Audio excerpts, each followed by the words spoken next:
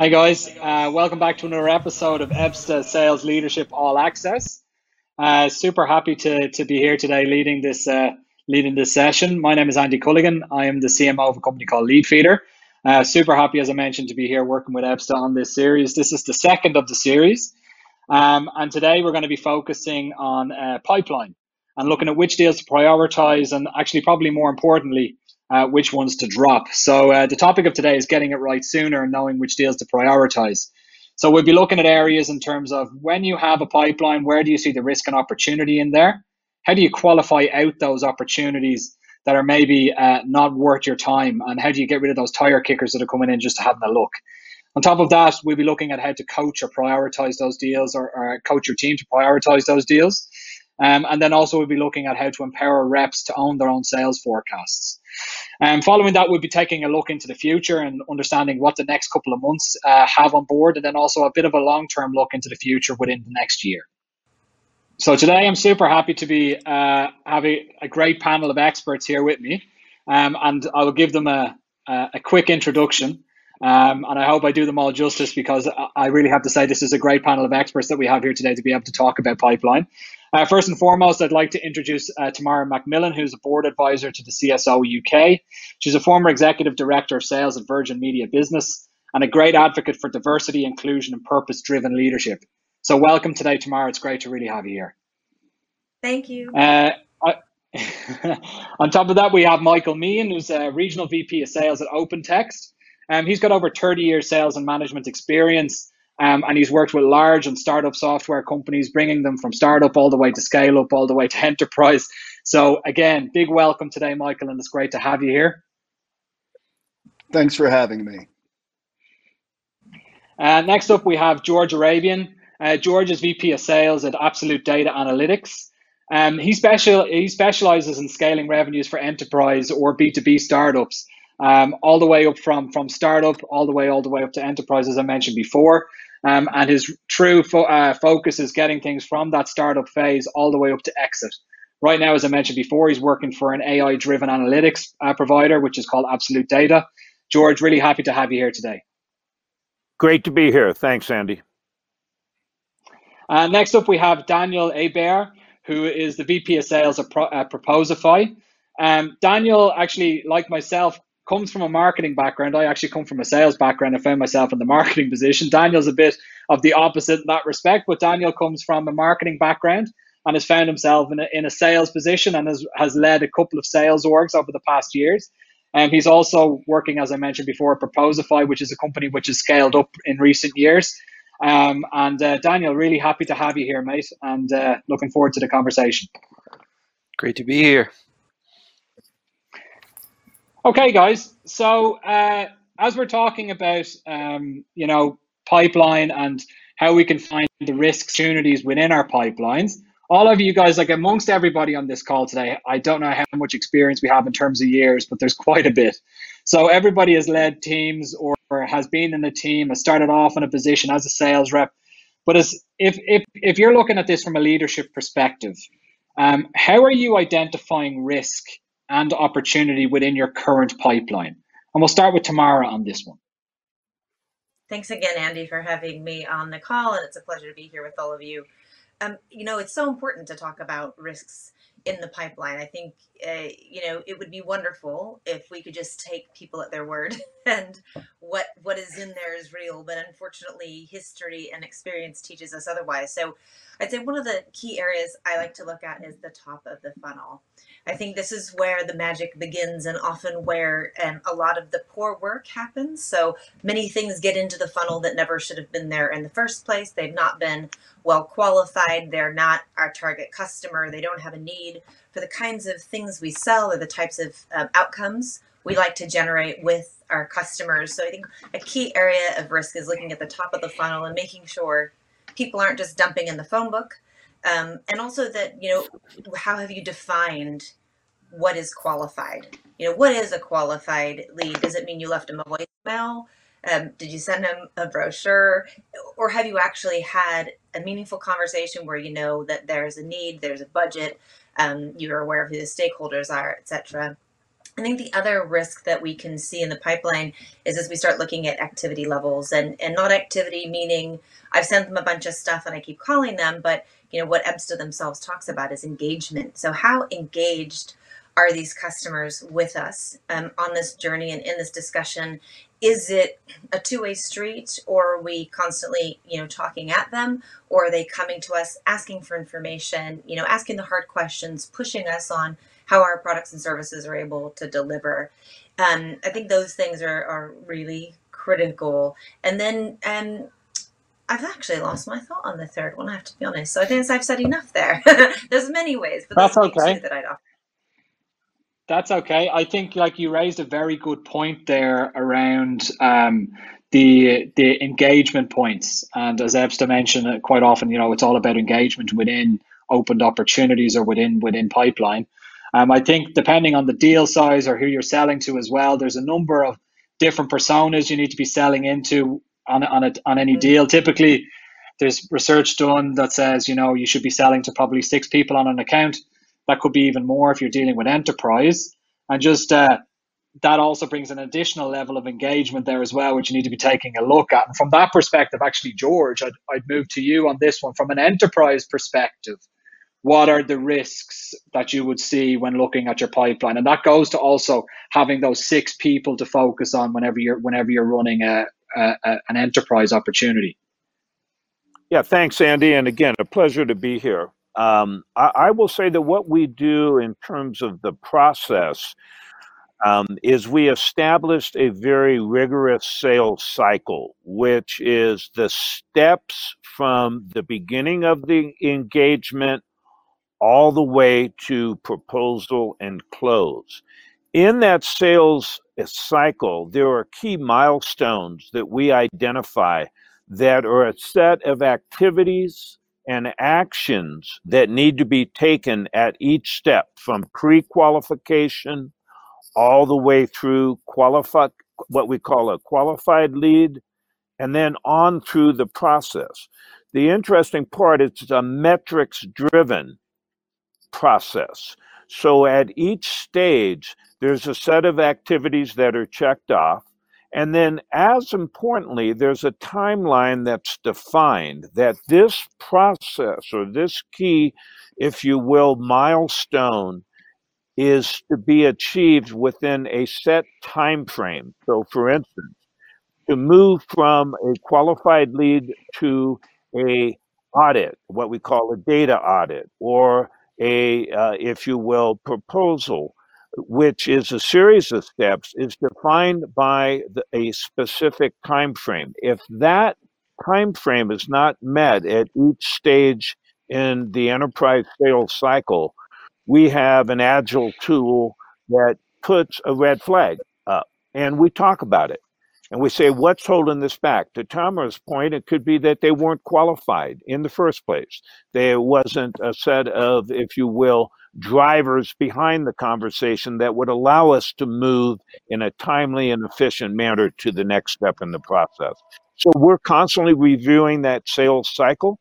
We are constantly reviewing those that are delayed or stuck. And we're having those ongoing conversations with each of the field and inside sales team members. And we do that both individually and as a team. There's a lot of information there, Andy, but I hope that gives you an indication of how we deal with it. Absolutely. It's a mix to me from what you've just said. There is timeline and process with engagement mixed in there as well. So if certain engagements aren't met within a certain time frame within those deals, then there's obviously alarm bells being rung there and saying, hey, this is there's problems here.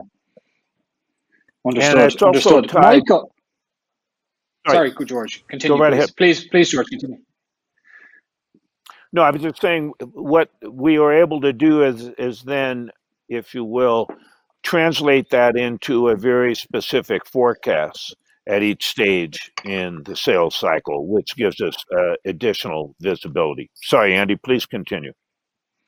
No problem at all. Thank you for that.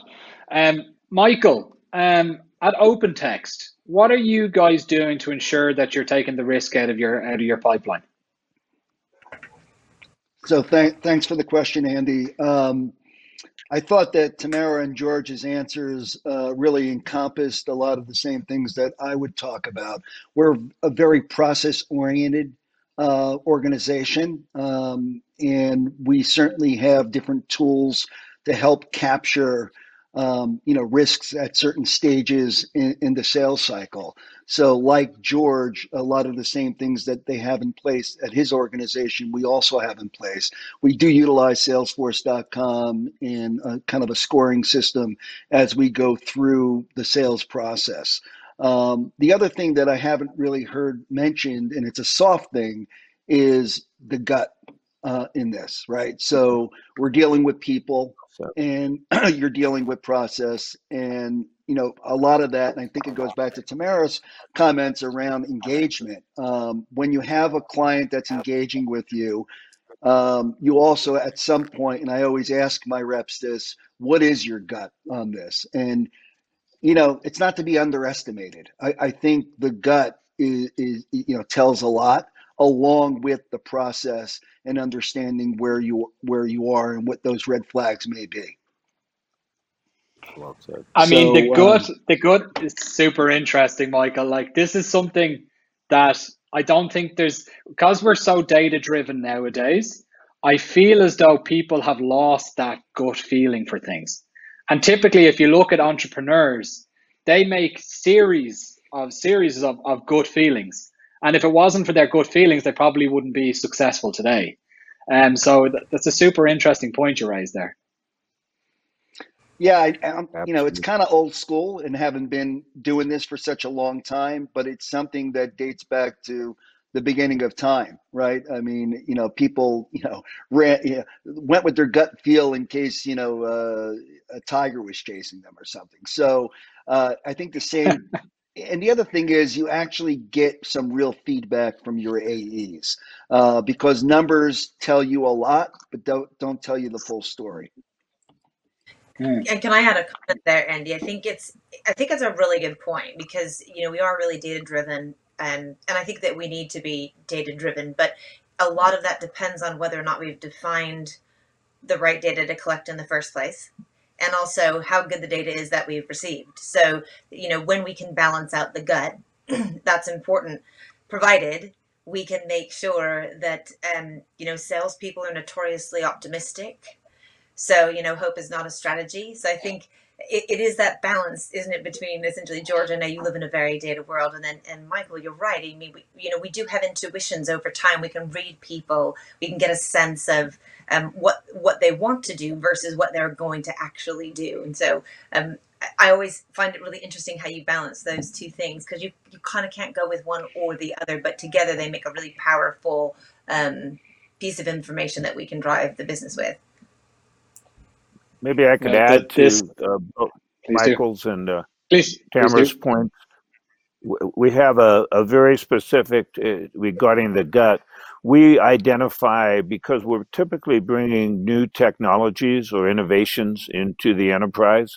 So we have a profile that we call, are they an innovator in terms of the decision makers that we're dealing with? And is that ability to take risk? And so much of that is offline discussion. So much is that, do they fit this profile of an innovator?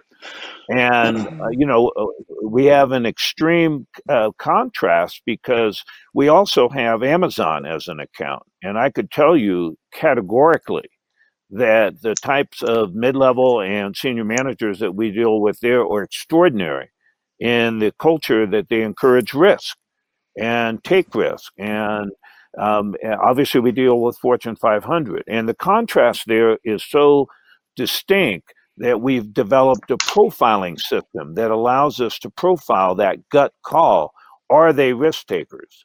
Are they willing to drive the initiative through the enterprise approval process?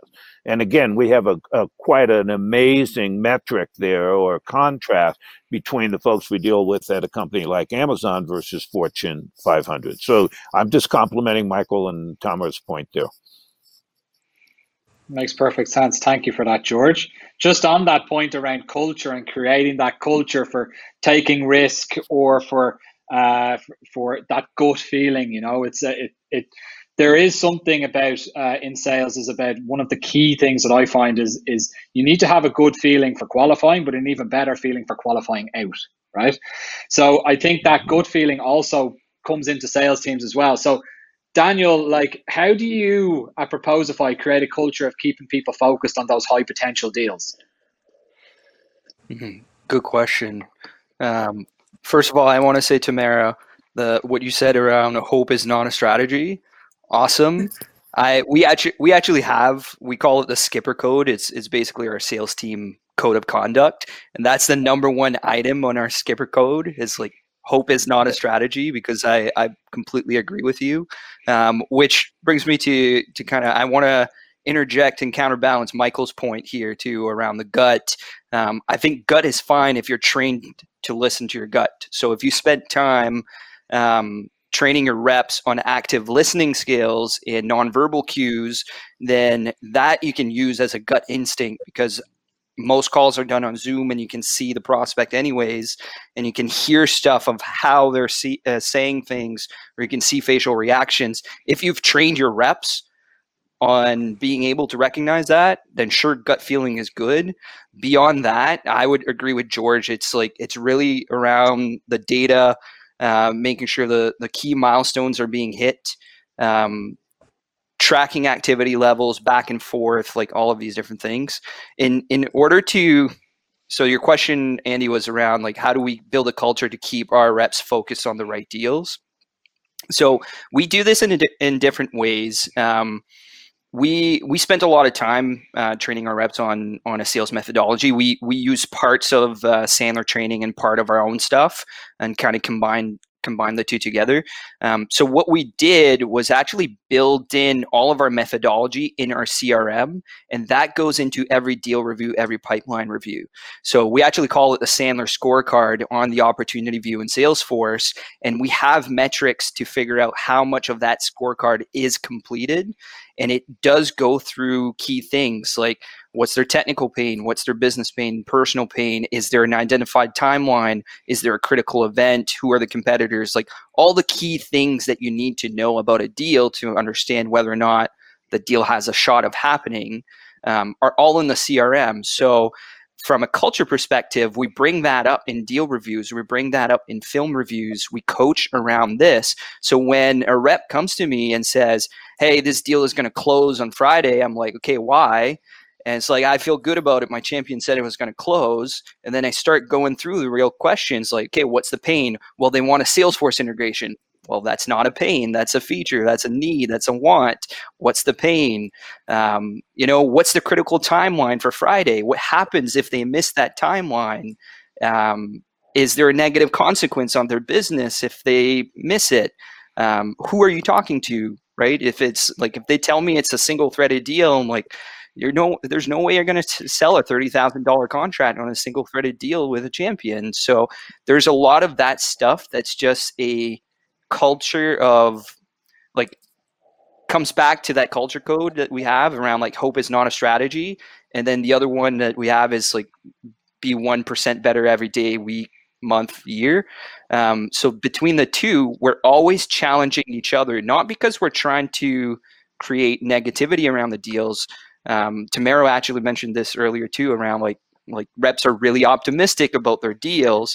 We want to make sure that we have our own internal gut check to make sure that their gut check is accurate. So that's kind of the how we build a culture, is making sure that those things are talked about over and over and over again when you are talking about deals, and that you're not talking about stories around the deals. You're constantly reinforcing what are the important facts that you need to know in order for that deal to close.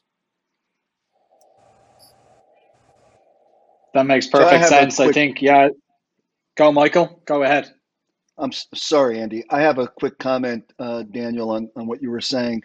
I think that collecting all these data points are really important. And I think it's a combination, if I wasn't clear earlier, of all of the above, right? There is no one size fits all. The other thing that comes into play, at least from my perspective, is what's the level of account executives that are on your team? Are they folks that just moved from an ADR position? Are they new to sales? Is there more coaching required? For my team, for example, I probably have an average tenure of 10 years in sales. So when you have a tenured team that you could hold accountable, and they know you're going to hold them accountable from a culture perspective, on if they say a deal is going to close on Friday, maybe they can't check all those boxes, but if these folks have a history of when they say something's going to happen, it's going to happen. That's kind of the balancing act, because we do a lot of deals, a lot of transactions. We have two different businesses. One is transactional and one is more subscription and enterprise. So I can't be on 65 different deals in a given quarter. It's just impossible. So that's part of the trade-offs that I deal with. And It's can I add balancing also, the Andy? data with the gut. Sorry, Tamara, you go on ahead. Well, I was just going to say, I think the other thing that I find that really helps focus the attention of sales is the hardest job, I think, in a company, which is compensation. Salespeople, they do what they're paid to do and where we incentivize them. I think one of the challenges we have as a business is often we roll out new products or services, but we don't adjust our compensation. We just keep targets in place as opposed to trying to drive and reward the right types of behaviors. And I think it's also even the word about kind of valuing deals. How are you defining value in your business? Are you focused on profitability, and are you driving compensation on profit, or are you focused on market share? So are you actually incentivizing them to go after certain logos because they're going to give your brand entrenchment in the market where maybe you don't have it? So I think we have to really be thoughtful that sometimes we ask our reps to do one thing, but we pay them to do something very different. And that in and of itself can have people focusing and valuing the wrong types of deals in their funnels instead of the ones that we need them to focus on. And then the second thing is sort of getting them to connect with the value of their own time.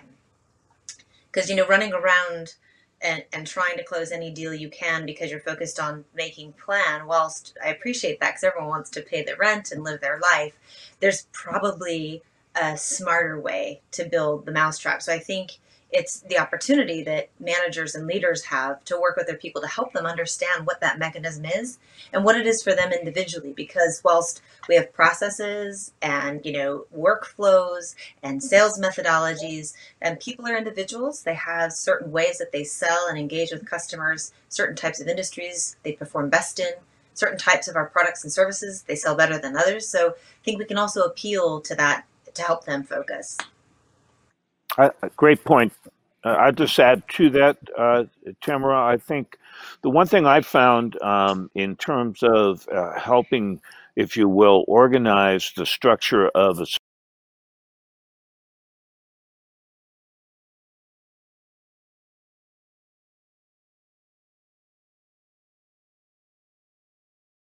a sales rep and really align that to a specific role that they have, which is new business development for those that love that hunt, if you will, the classic hunter profile, right?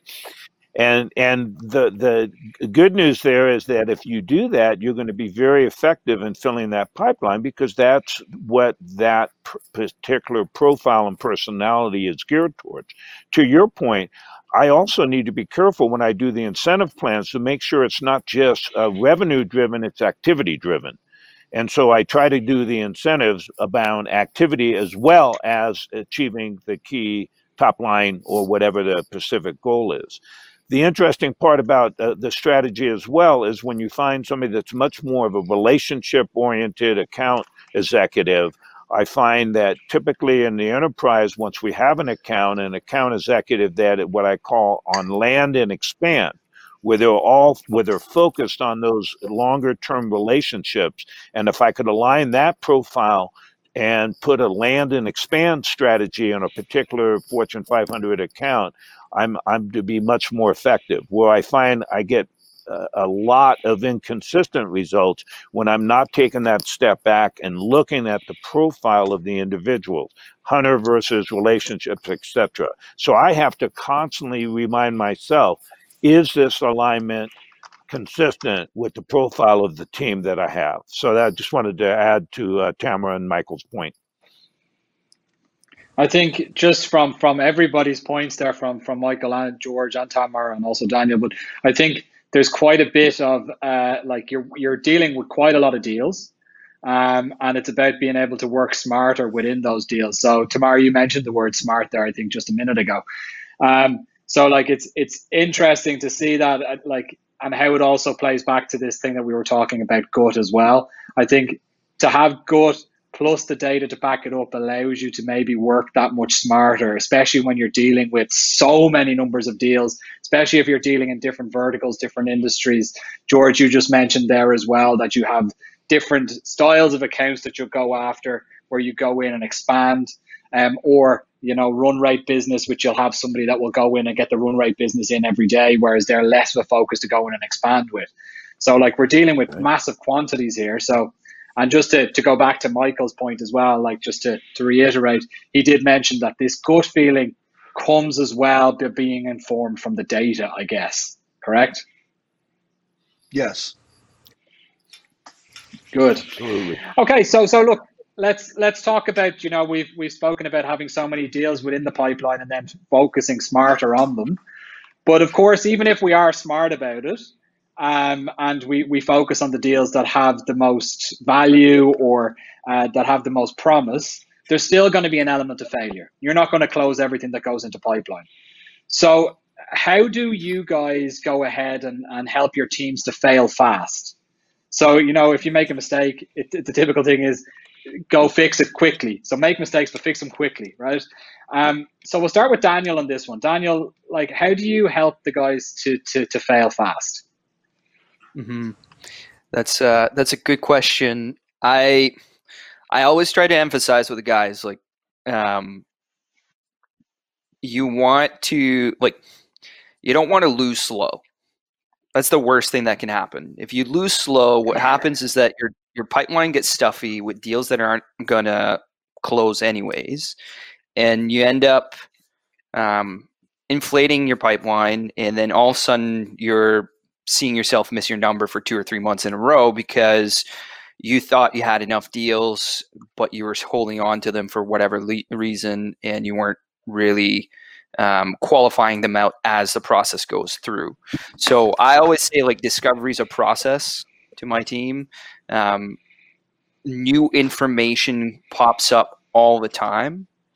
And then I also encourage them to look at the activity data, and like not just the activity of what you're doing. Are you cranking up your activity as you're going through the process? Because we actually found that once you're past the demo and once you send the proposal, you want that activity level to go up like through the roof, right? Back and forth.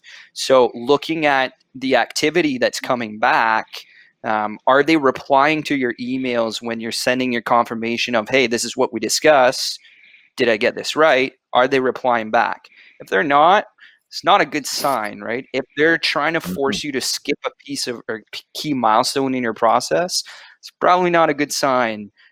If you're cranking up your activity and not getting your reciprocation on the other side, that's a deal that's probably going to drag on. The same thing with, like, when you send a proposal, have they actually opened it up? Have they looked at every page, or did they open it up and spent 40 minutes on the cover page, which means they have that on a second tab, and they haven't actually made it to your pricing and your SOW and all that stuff? Like, if you don't know this information, what's going to happen is that you're going to feel good about the deal, because it is a psychology thing. The more time you spend into a deal, the more likely you are to hold on to it, even though that's not going to close. It's a psychology thing. It's the sunk cost fallacy.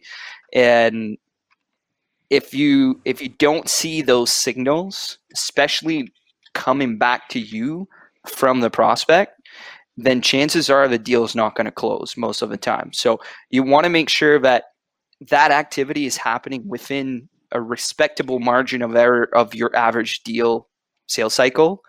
If your sales cycle is suddenly like twice as long as you normally close your deals, and that activity is not happening, it's probably time for you to negative reverse that contact and reach back out in whatever X amount of months, or send it back to the BDRs for them to prospect, because you're just keeping it in your pipeline and it's not going anywhere. Right. That's very good points there, Daniel. Actually, it's funny. So I don't work for EBSTA. I just want to make that very well known here. But everything that you just mentioned there is basically covered by what they do. So that, that back and forth about, okay, is somebody, are people responding to the engagements in which you're getting in your pipeline? Are you engaging with enough people within that account? Are those engagements meaningful? Are they coming back within your sales cycle? All of those different things. It's actually covered by the EBSTA product. And again, I don't work for EBSTA, so but super interesting that you mentioned those things. Tamara, from your side, just interested to hear. Sorry, Michael, you go on ahead. Sorry, Tamara. What I was going to comment on, and what I see quite often, is it's kind of dependent on where the individual seller is with their pipeline coverage as well. I think the folks that have really shaky pipelines tend to keep things alive longer because they have nothing else to back it up. And that's always a challenge in looking at it. One of the other things I look at in my business is how long has this deal been sitting in Salesforce?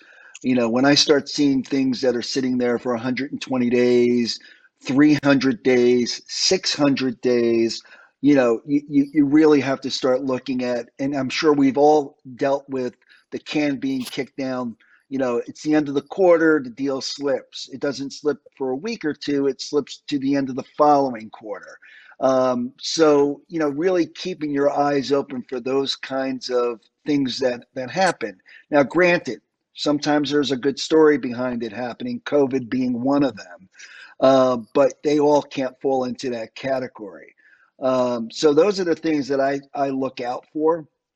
We also have we've done some trending on our on-demand business, and noticed that if the deal doesn't close in the first 60 days, our chances of closing the deal drops by like 80%. So those decisions, we sell into the legal community, both in-house legal and law firms. They have a hot case that they need to, basically run through our system to skinny it and cull it down before they give it to outside counsel.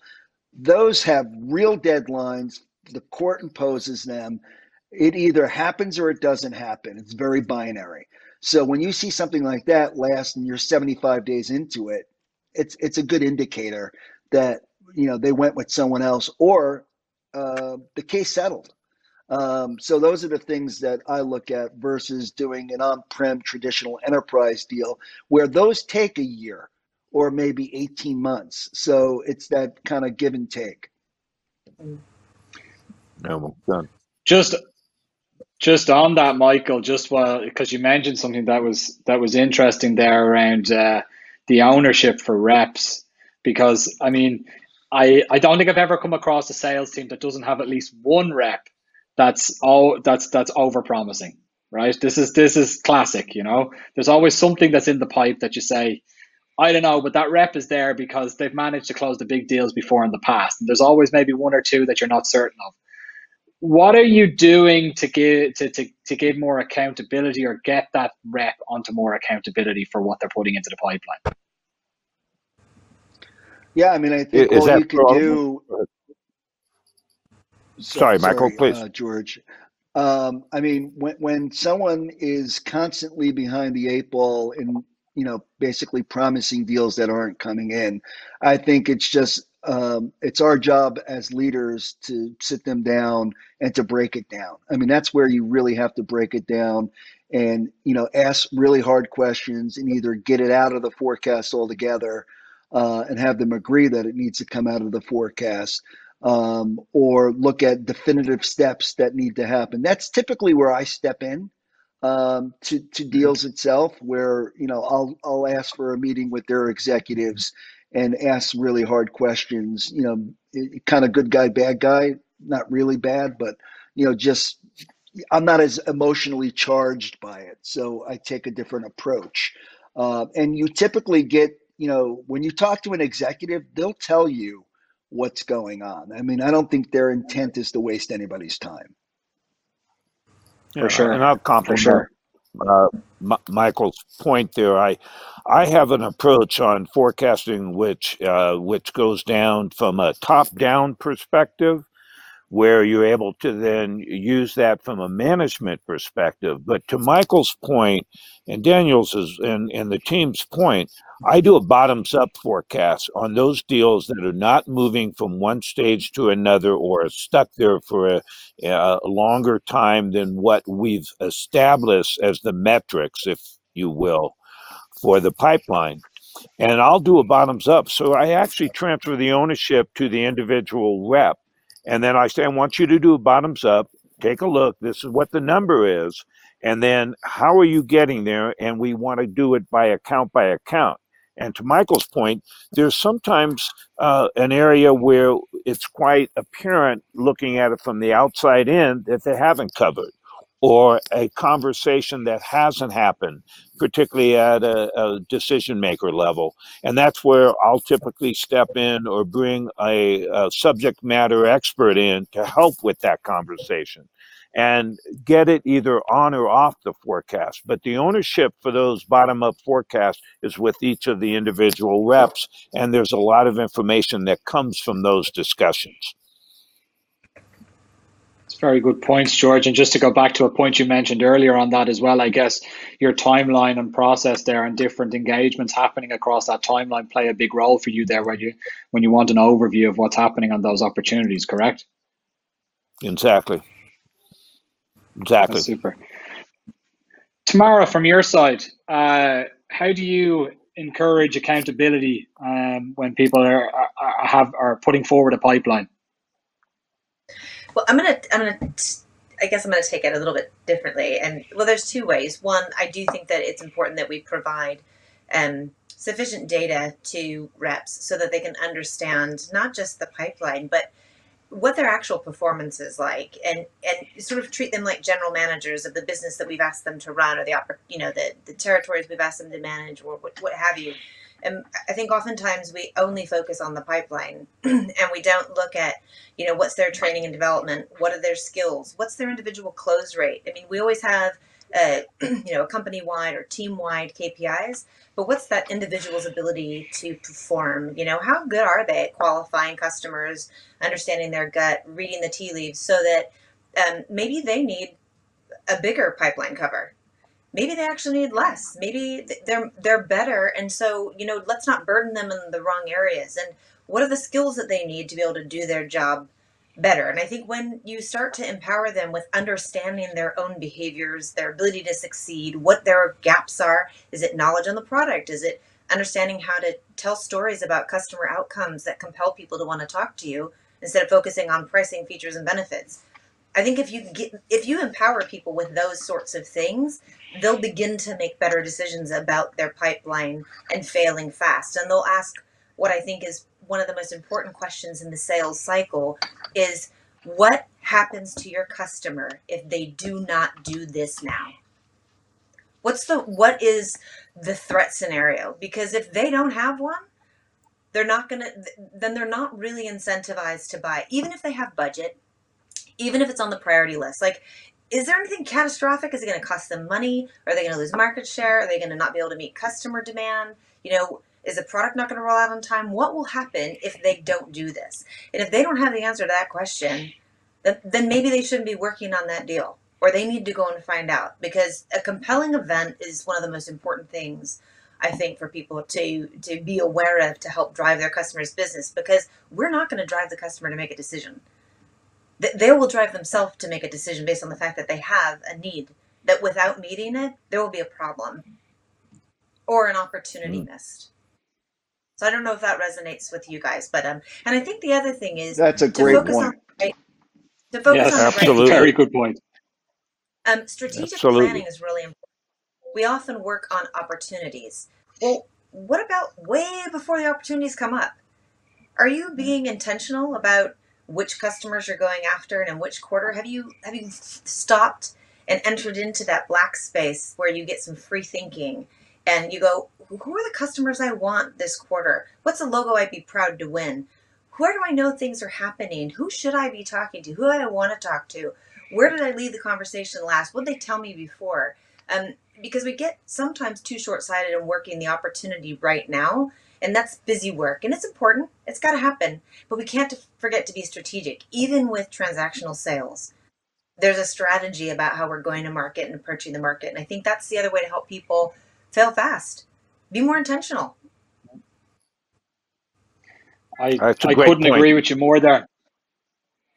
But there's one thing around that, the account-based selling approach. I don't feel there's enough companies that are actually doing. I think a lot of people think that they're doing it. So account-based marketing, account-based sales. I come across this quite a bit myself from the account-based marketing perspective. That, oh yeah, we're doing account-based marketing. Oh, for sure. I say, okay, what does your total addressable market look like? And they say, my what? And if you haven't got that account list, as you mentioned there, Tamara, like what are my ideal accounts that I want to win in this Q or this H, then you're sort of going to be chasing your tail a little bit. And it's very hard to be winning the right business if you're not chasing the right business. So super interesting. There was also, like you had mentioned, sorry, George, you going ahead? No, sorry, Andy, I didn't mean to cut you off. You are, and Tamara's point is account-based, what I call account-based approach to sales is a combination of doing what I call that critical nurturing process, which is educational. So it's very content-driven initially. When the content or the educational nurturing part of the sales cycle is then through a response is then, if you will, to that content, then we transfer it over to the sales team. But that nurturing, that content is a critical piece of it. And what we do is we focus on an account-based marketing approach that leverages content across different channels, including LinkedIn.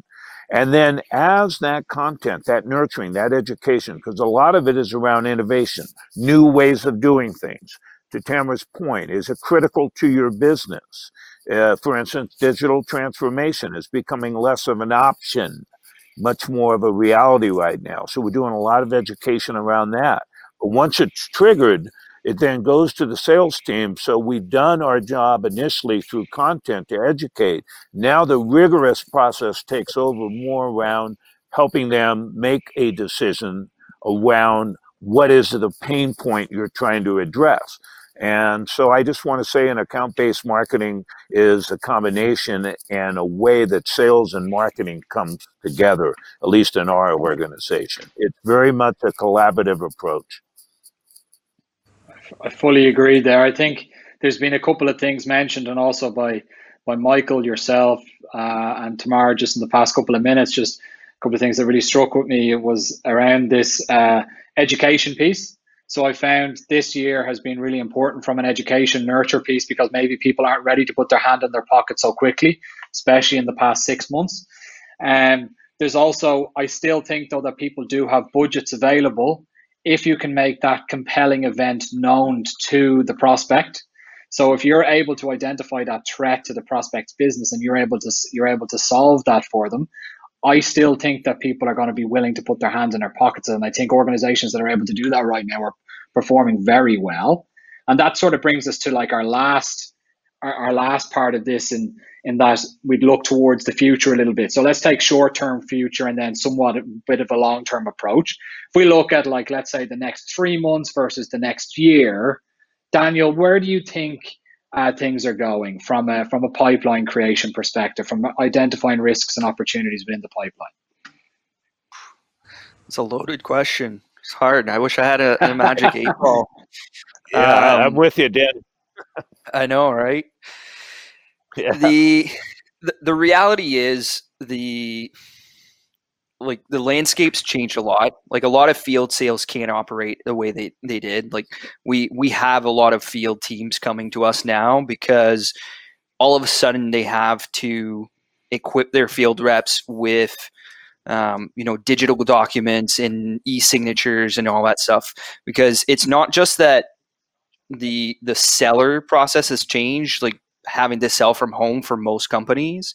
It's also the buyer process has changed. Like the tools that you have in an office are different. So for example, like you can't scan documents and sign them anymore because a bunch of people don't have printers and scanners at home. So that changes the way you do business. So you have to understand that from a pipeline perspective, there's a lot of forces that are changing the way that just business is being done and how people are buying. So if you're not looking at full visibility in terms of data and metrics across the entire cycle from lead to close, which a lot of companies usually don't do a good job looking at data between, right after the demo to close. Most of data investments are done at the top of the funnel. You're going to miss out on some opportunities and some deals because you just need a full window into your pipeline. And stuff like face-to-face meetings don't happen anymore. So, and I'm going to come back to the gut feel. I feel like I'm picking on Michael here, but there are certain things that you just don't do anymore because you're not in the office shaking hands with people, and you have to have a different mechanism to understand whether or not there's validity to that deal. So it's important to have way more training for your reps. It's important to make sure that all the things that are critical for a deal to understand. So like Tamara said around like identifying compelling event, is the compelling event written in a field in your Salesforce opportunity where when you do deal reviews, you can see it there. Like, are you equipping your reps to take the right notes in your CRM? And then what's all those data points that you can figure out back and forth to understand whether or not there's actual activity happening on the deal? I think that's where it's heading for the next 12 months. Like there's no real way around it.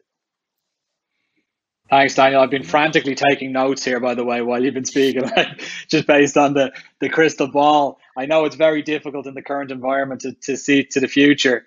But just before we ask, I asked one of our other attendees here a question. I just asked if anybody has any questions, to please put them into the chat now so that we'd be able to answer them. I'm just very wary of people's time here, and I know that we're coming towards the end. But and if the questions then appear in the chat box, we can answer them accordingly. But George, you mentioned the crystal ball there before, and when we're talking about the next 3 to 12 months, from your perspective, what do you think sales leaders should be prioritizing? I think what has happened for us is that we had to revisit the sector. Because we had a broad sector approach to how we would develop our business.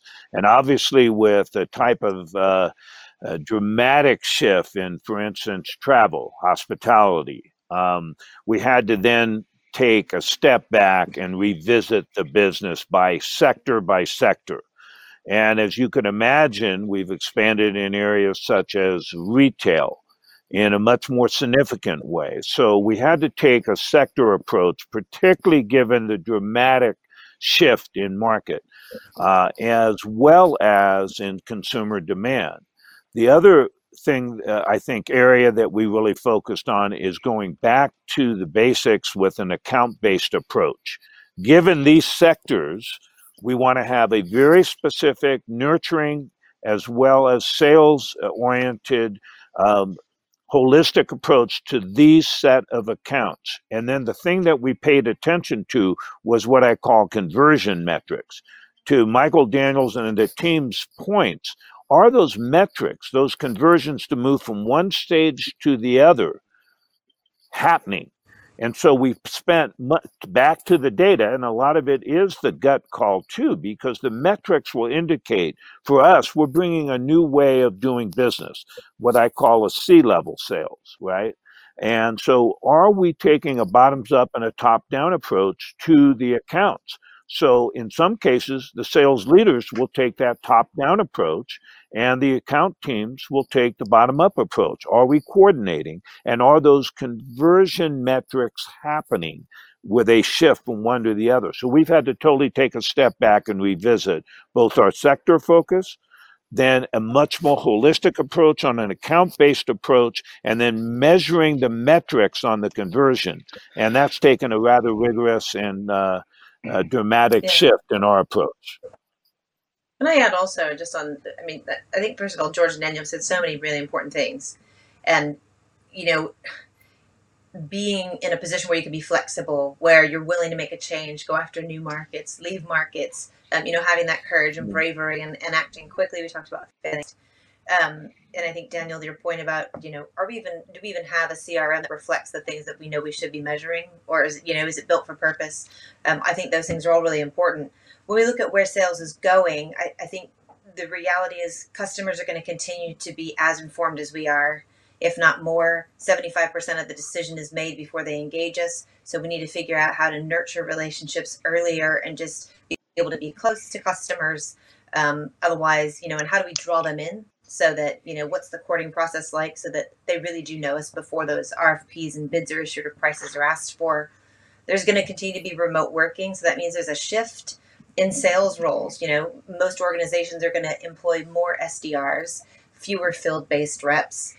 So trying to decide how to serve those customers. We're going to create more blended roles in sales. Whilst we do still need people, I'm totally with you, George, hunters and farmers, because people have different aptitudes and interests. At the same time, roles are going to blend a bit more.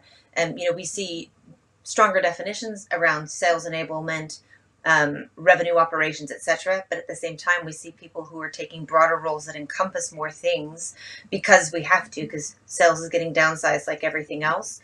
And we're going to continue to see more tools that utilize artificial intelligence, machine learning, the implementation of RPA, freeing up, higher skills, removing administration, doing some of our thinking for us so that we can spend the costly time of engaging the customer directly in the most efficient way and drive those conversions or whatever it is. Those are some of the things that I'm seeing, at least. I'd be curious if the gentlemen on the call are also seeing those things, but it's definitely a time of change.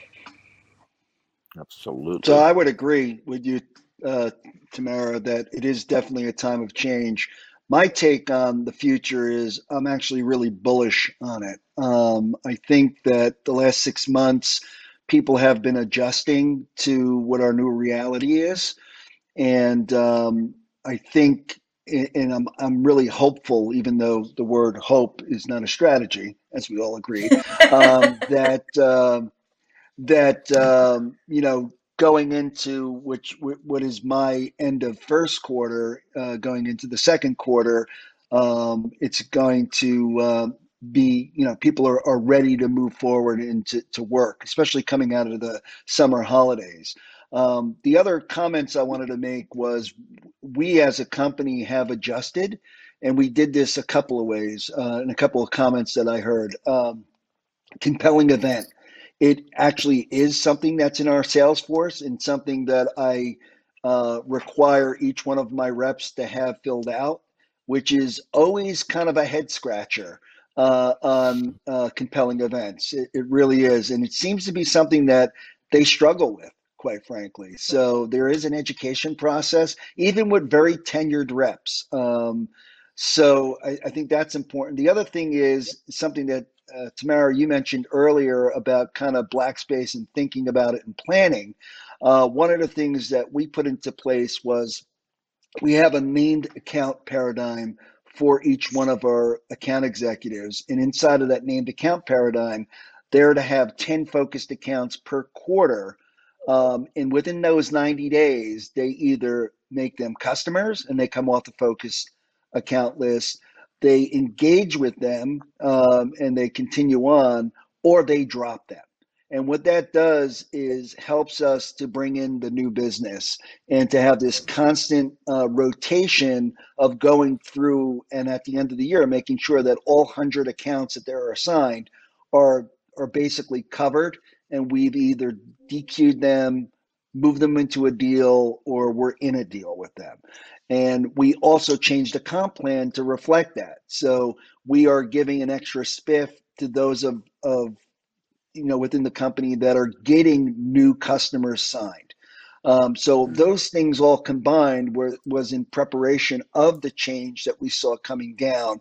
And our fiscal year ended the end of June. So it was, from a timing perspective, that got rolled out in July. So, and it's been very well received. So that's the way that we're looking at our fiscal year 21. And those are the changes that we made as an organization to tackle them. I hope I still have a super job interesting. after saying all that.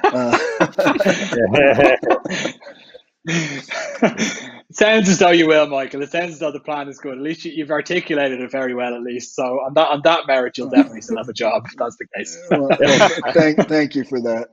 I could just come to you leaders and find a job if worse came to worse. Yes, I'd hire you. I'd hire you. Absolutely. Thank you.